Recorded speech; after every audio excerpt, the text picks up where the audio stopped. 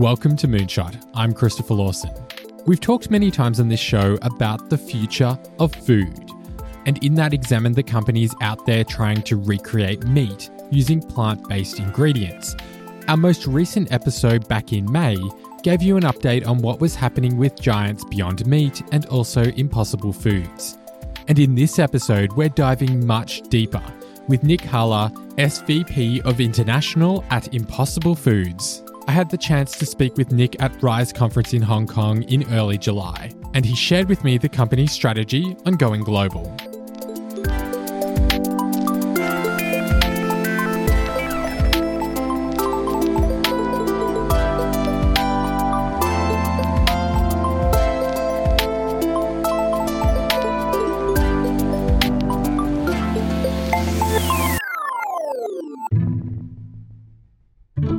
So I grew up on a small family dairy farm in a state called Minnesota in the Midwest of the U.S. And for that is our job as farmers was to produce good food affordably while maintaining our land for future generations. And that last part, I guess there's one other, which is making money, which is also very hard to do as a small farmer. And so if you look at maintaining our land for future generations, as the global population has grown, it's just gotten harder and harder to do that when all the pressures are to produce more. And so we have to change that dynamic. And so my background in the farm actually played a lot into Impossible because I understood how the system worked. And so as we think about how we're going to scale Impossible to have the most positive impact on the world, I can take that background and apply it here. So I'm Nick Halla. I'm the SVP of International and Retail at Impossible Foods. I joined the company when we started 8 years ago as the first employee to be our founder's business partner. So my background has always been agriculture and dairy farming, worked at General Mills as an engineer designing new products and manufacturing systems. And I was transitioning out of that when I went to grad school to work on renewable energy and sustainable technologies, because that's where I saw the idea of science and technology of having a big global environmental impact. And so when I went to graduate school, I kind of wrote that off.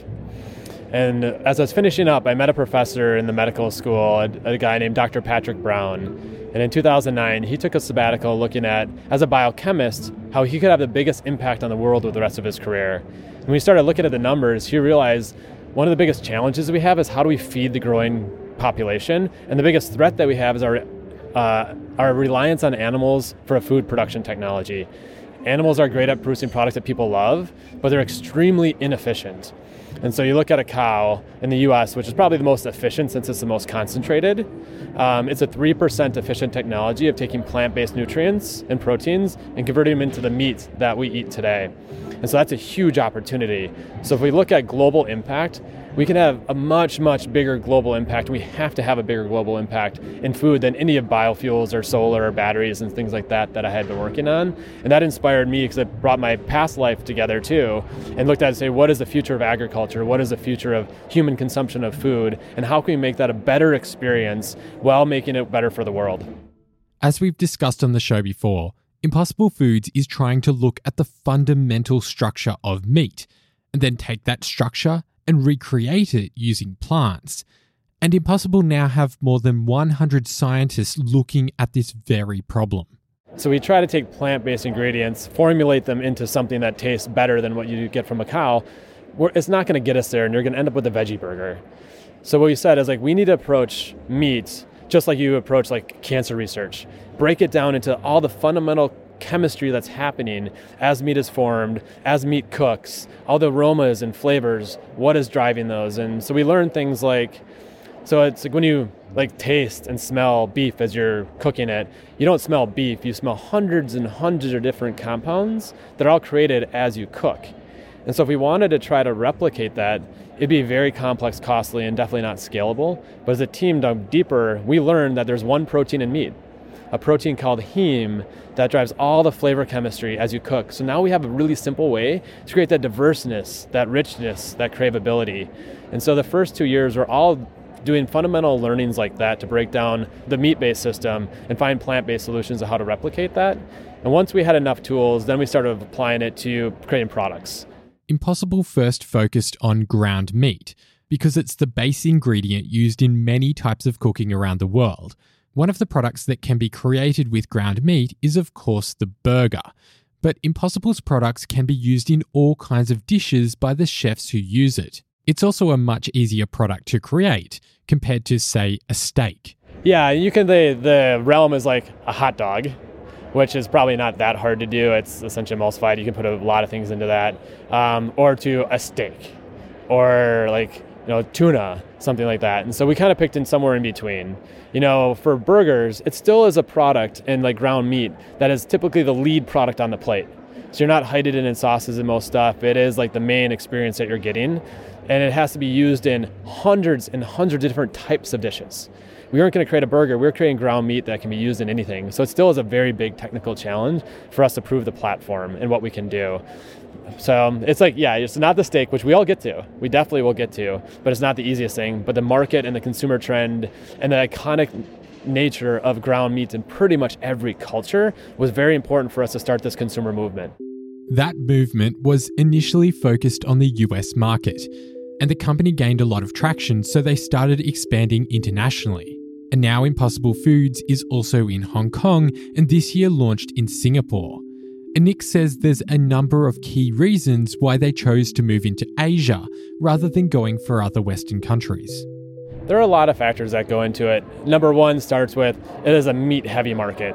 So we have to address our product is made for the hardest core meat lovers of the world. That's a consumer that we have to convert over to a plant-based ecosystem. The vegetarians and vegans, they'll find us. We don't have to worry about that. But this product, and many of them honestly don't like Impossible because it's too meaty. So our core market is the meat eater, so we start there. Then we look at what are the cities, where are the consumers that drive culinary trends in different regions globally. So when we came to Asia, we started here in our global mission outside of the US because 44% of the world's meat is consumed in Asia. It's growing very fast. Food safety and food security are huge challenges. And Hong Kong is one of the heaviest meat-eating cities in the world. And so it's a very good starting place for us to take our product, combine, the Western side that we knew out of the U.S., and we're learning, I'd say, but knew more on, and the Eastern cuisine, pulling those together. Then you look at the city, and you have chefs like Uwe Opachinski, Mei Chao, who are the regionally culinary influencers that now are going to tell all their friends everywhere else about what we're doing. And then it comes down to the consumers that really drive the movement. And so we're looking for the influential cities. We're looking for the meat-heavy cities. We're looking for places that we can set up and establish operations. Like Hong Kong and Singapore, it's easier to launch in than if we're going into, a developing nation, or even China, which is obviously a very big, important market for us. We can get our foothold here first, but then we start working on those markets. And we'll be back with more of our interview with Nick Halla right after this break.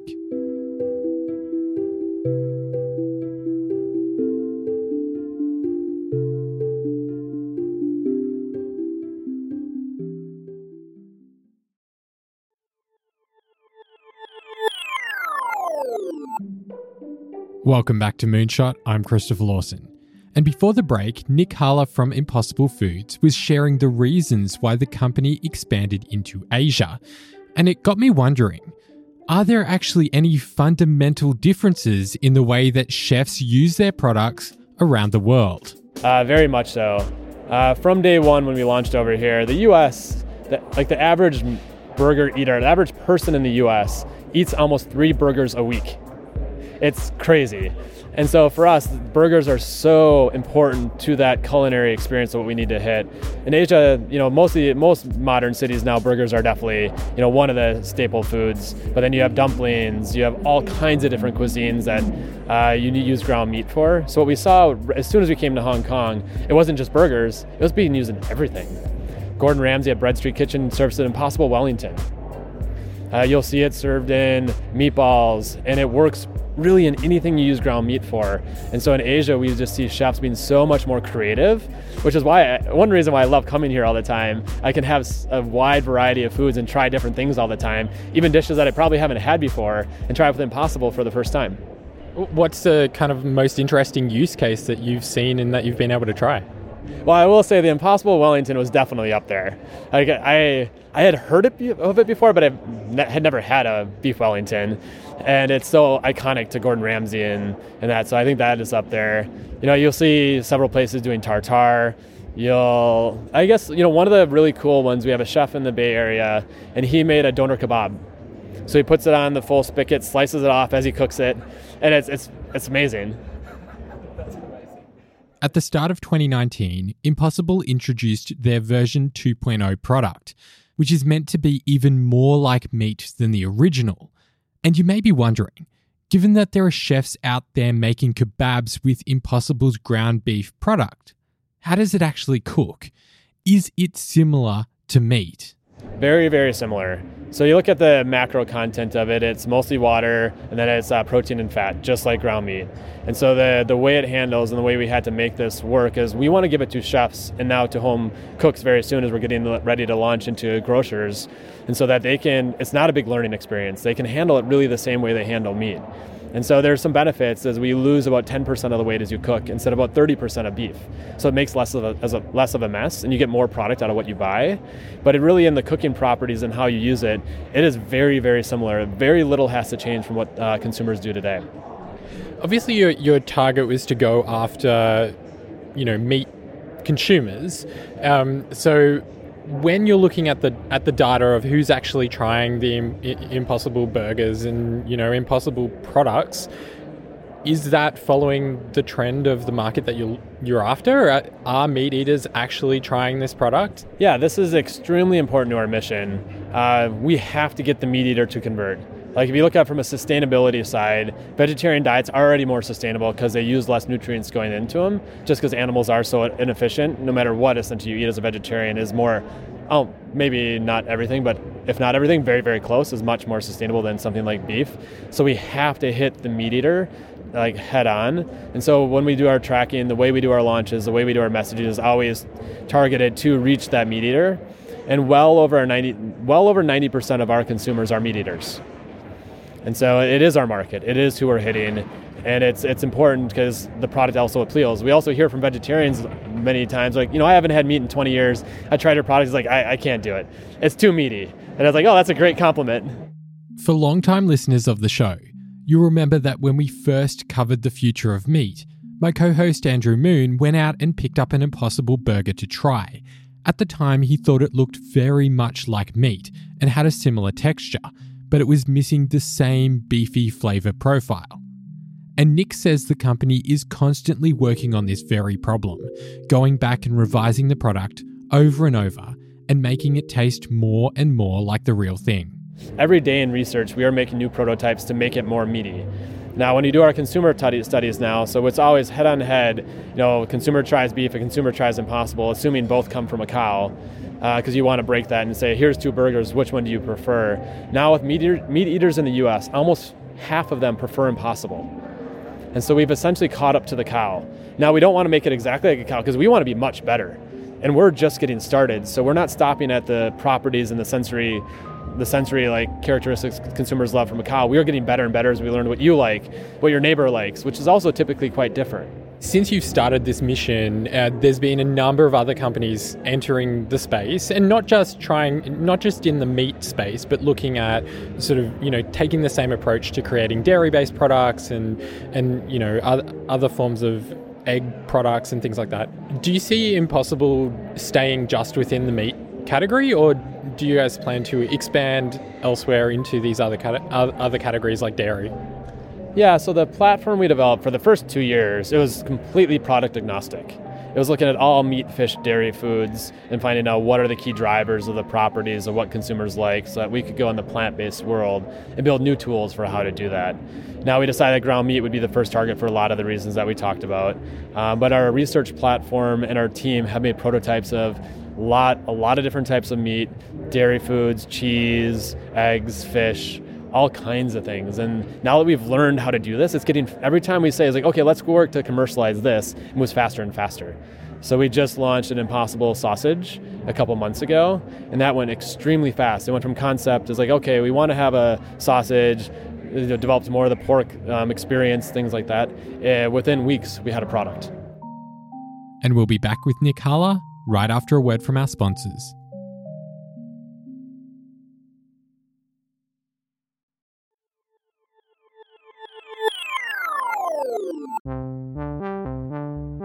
Impossible Foods have raised $687 million in their quest to change the global meat industry. And while they are making good progress, and they have around 10,000 locations serving their product, the truth is getting people to change their habits is a really hard job. The company is now moving into supermarkets, having just gotten approval from the US FDA. And Nick says one of the biggest challenges to getting mass market adoption is actually getting people to try the products and put that Impossible Beef product into their mouth. So most people have had a veggie burger or a mock meat here in Asia that you hear about a lot.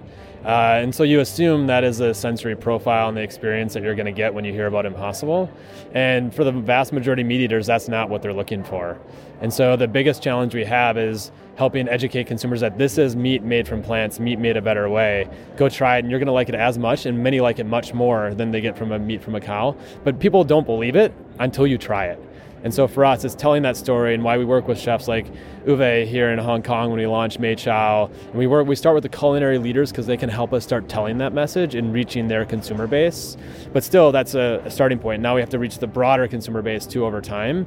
And so I think our biggest challenge is like getting Impossible into the mouths of all our consumers, and that changes the perception completely of how they think about our products. You mentioned in your talks that you're now kind of like figuring out the production process for making sure that you can hit the scale in terms of like retail locations. Yep. What's kind of like the timeline on being in retail locations and, you know, being able to walk into a supermarket and buy an Impossible Foods product? So we are launching retail this year. So it's an exciting point. We've really helped build the awareness of Impossible and start proving that, you know, this is delicious, amazing food through the restaurants. And by far the biggest question we get from consumers is, when can I take it in my home? I want to go down the street, buy it at my supermarket, take it in our home. So it's a very key initiative for us as a company as we launch 2.0, which is so much more versatile. Nutritionals are better for retail and better for a consumer package. We're scaling, it's much more scalable. And so now that that's all coming together, we are launching retail later this year. Can you talk a little bit about the sustainability elements, because that is a big part of your messaging, and you are producing like a very sort of like processed product in a way, but you know, the more processes that you add to a product that can sort of like build on sustainability in terms of energy, etc., required to actually create the products and things like that. So how does your product compare to regular meat in terms of sustainability? Yeah, and I can answer your process question too, because a big part of the platform and why we developed it this way, and really the deep fundamental scientific understanding, is now to create really simple solutions in the end. So you don't have this like crazy process that you have to use to, you know, create Impossible. At the end of the day, there's only a handful of main ingredients. By learning all the fundamental drivers of the sensory that consumers want, we can create a really simple process. And there's a lot of, all food is processed to a certain extent.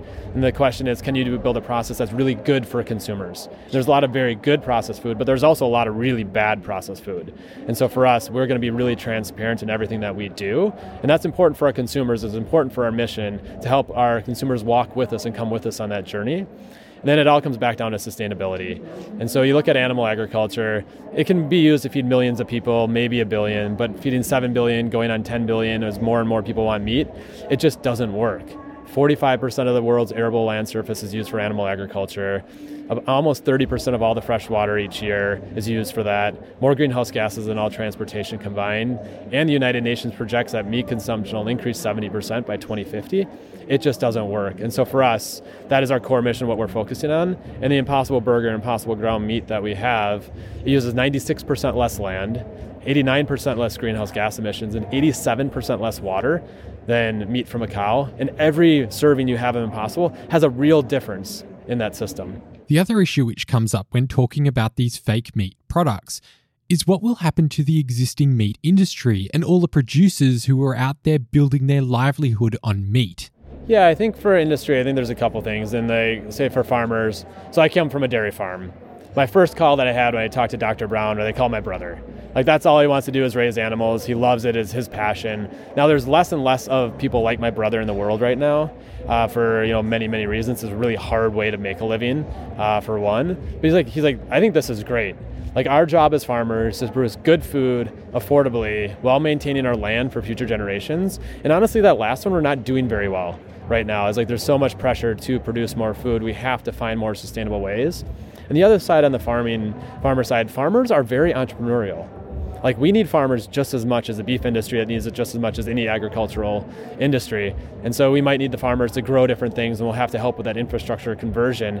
But we need farmers more than really any other industry anyway. And so it's a new opportunity for farmers that want to work with us. And we're seeing industries changing with this, whether it be the big meat processors are getting into this because they see this as a trend that they need to become much more sustainable. The consumers are looking for this. They need to help convert their infrastructure over to this as well.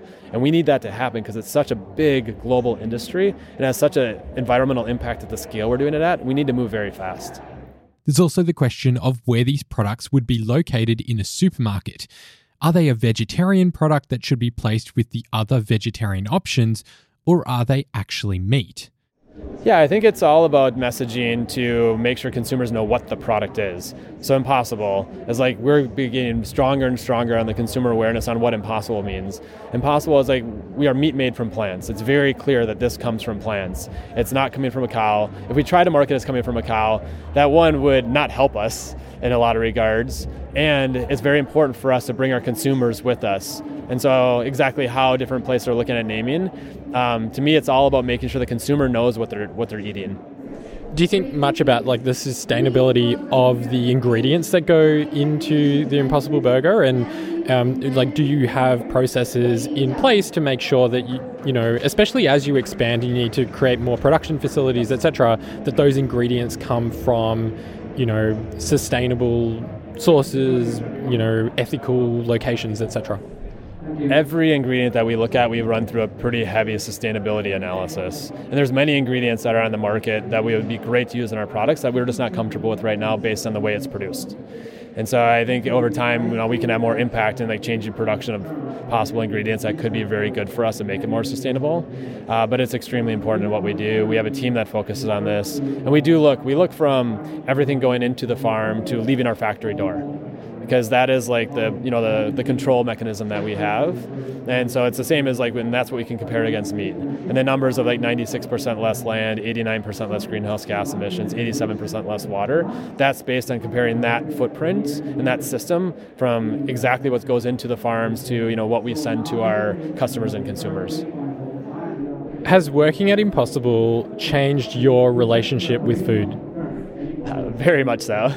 I think I grew up on a dairy farm, and when we started Impossible, I still ate a lot of meat. It was part of my culture, part of my, just in some ways, identity too, in that regards. And I learned more about the sustainability challenges. I learned more about the healthiest diets typically by all the research shows that it should be more plant-based. And I was like, you know what? I don't need that. And I've learned how to cook. And now I can have Impossible all the time too. And so I hear that from a lot of people. I was like, I never thought I could be vegetarian. Then I had Impossible. I was like, I haven't had meat in a month now because I had Impossible. I was like, that's amazing.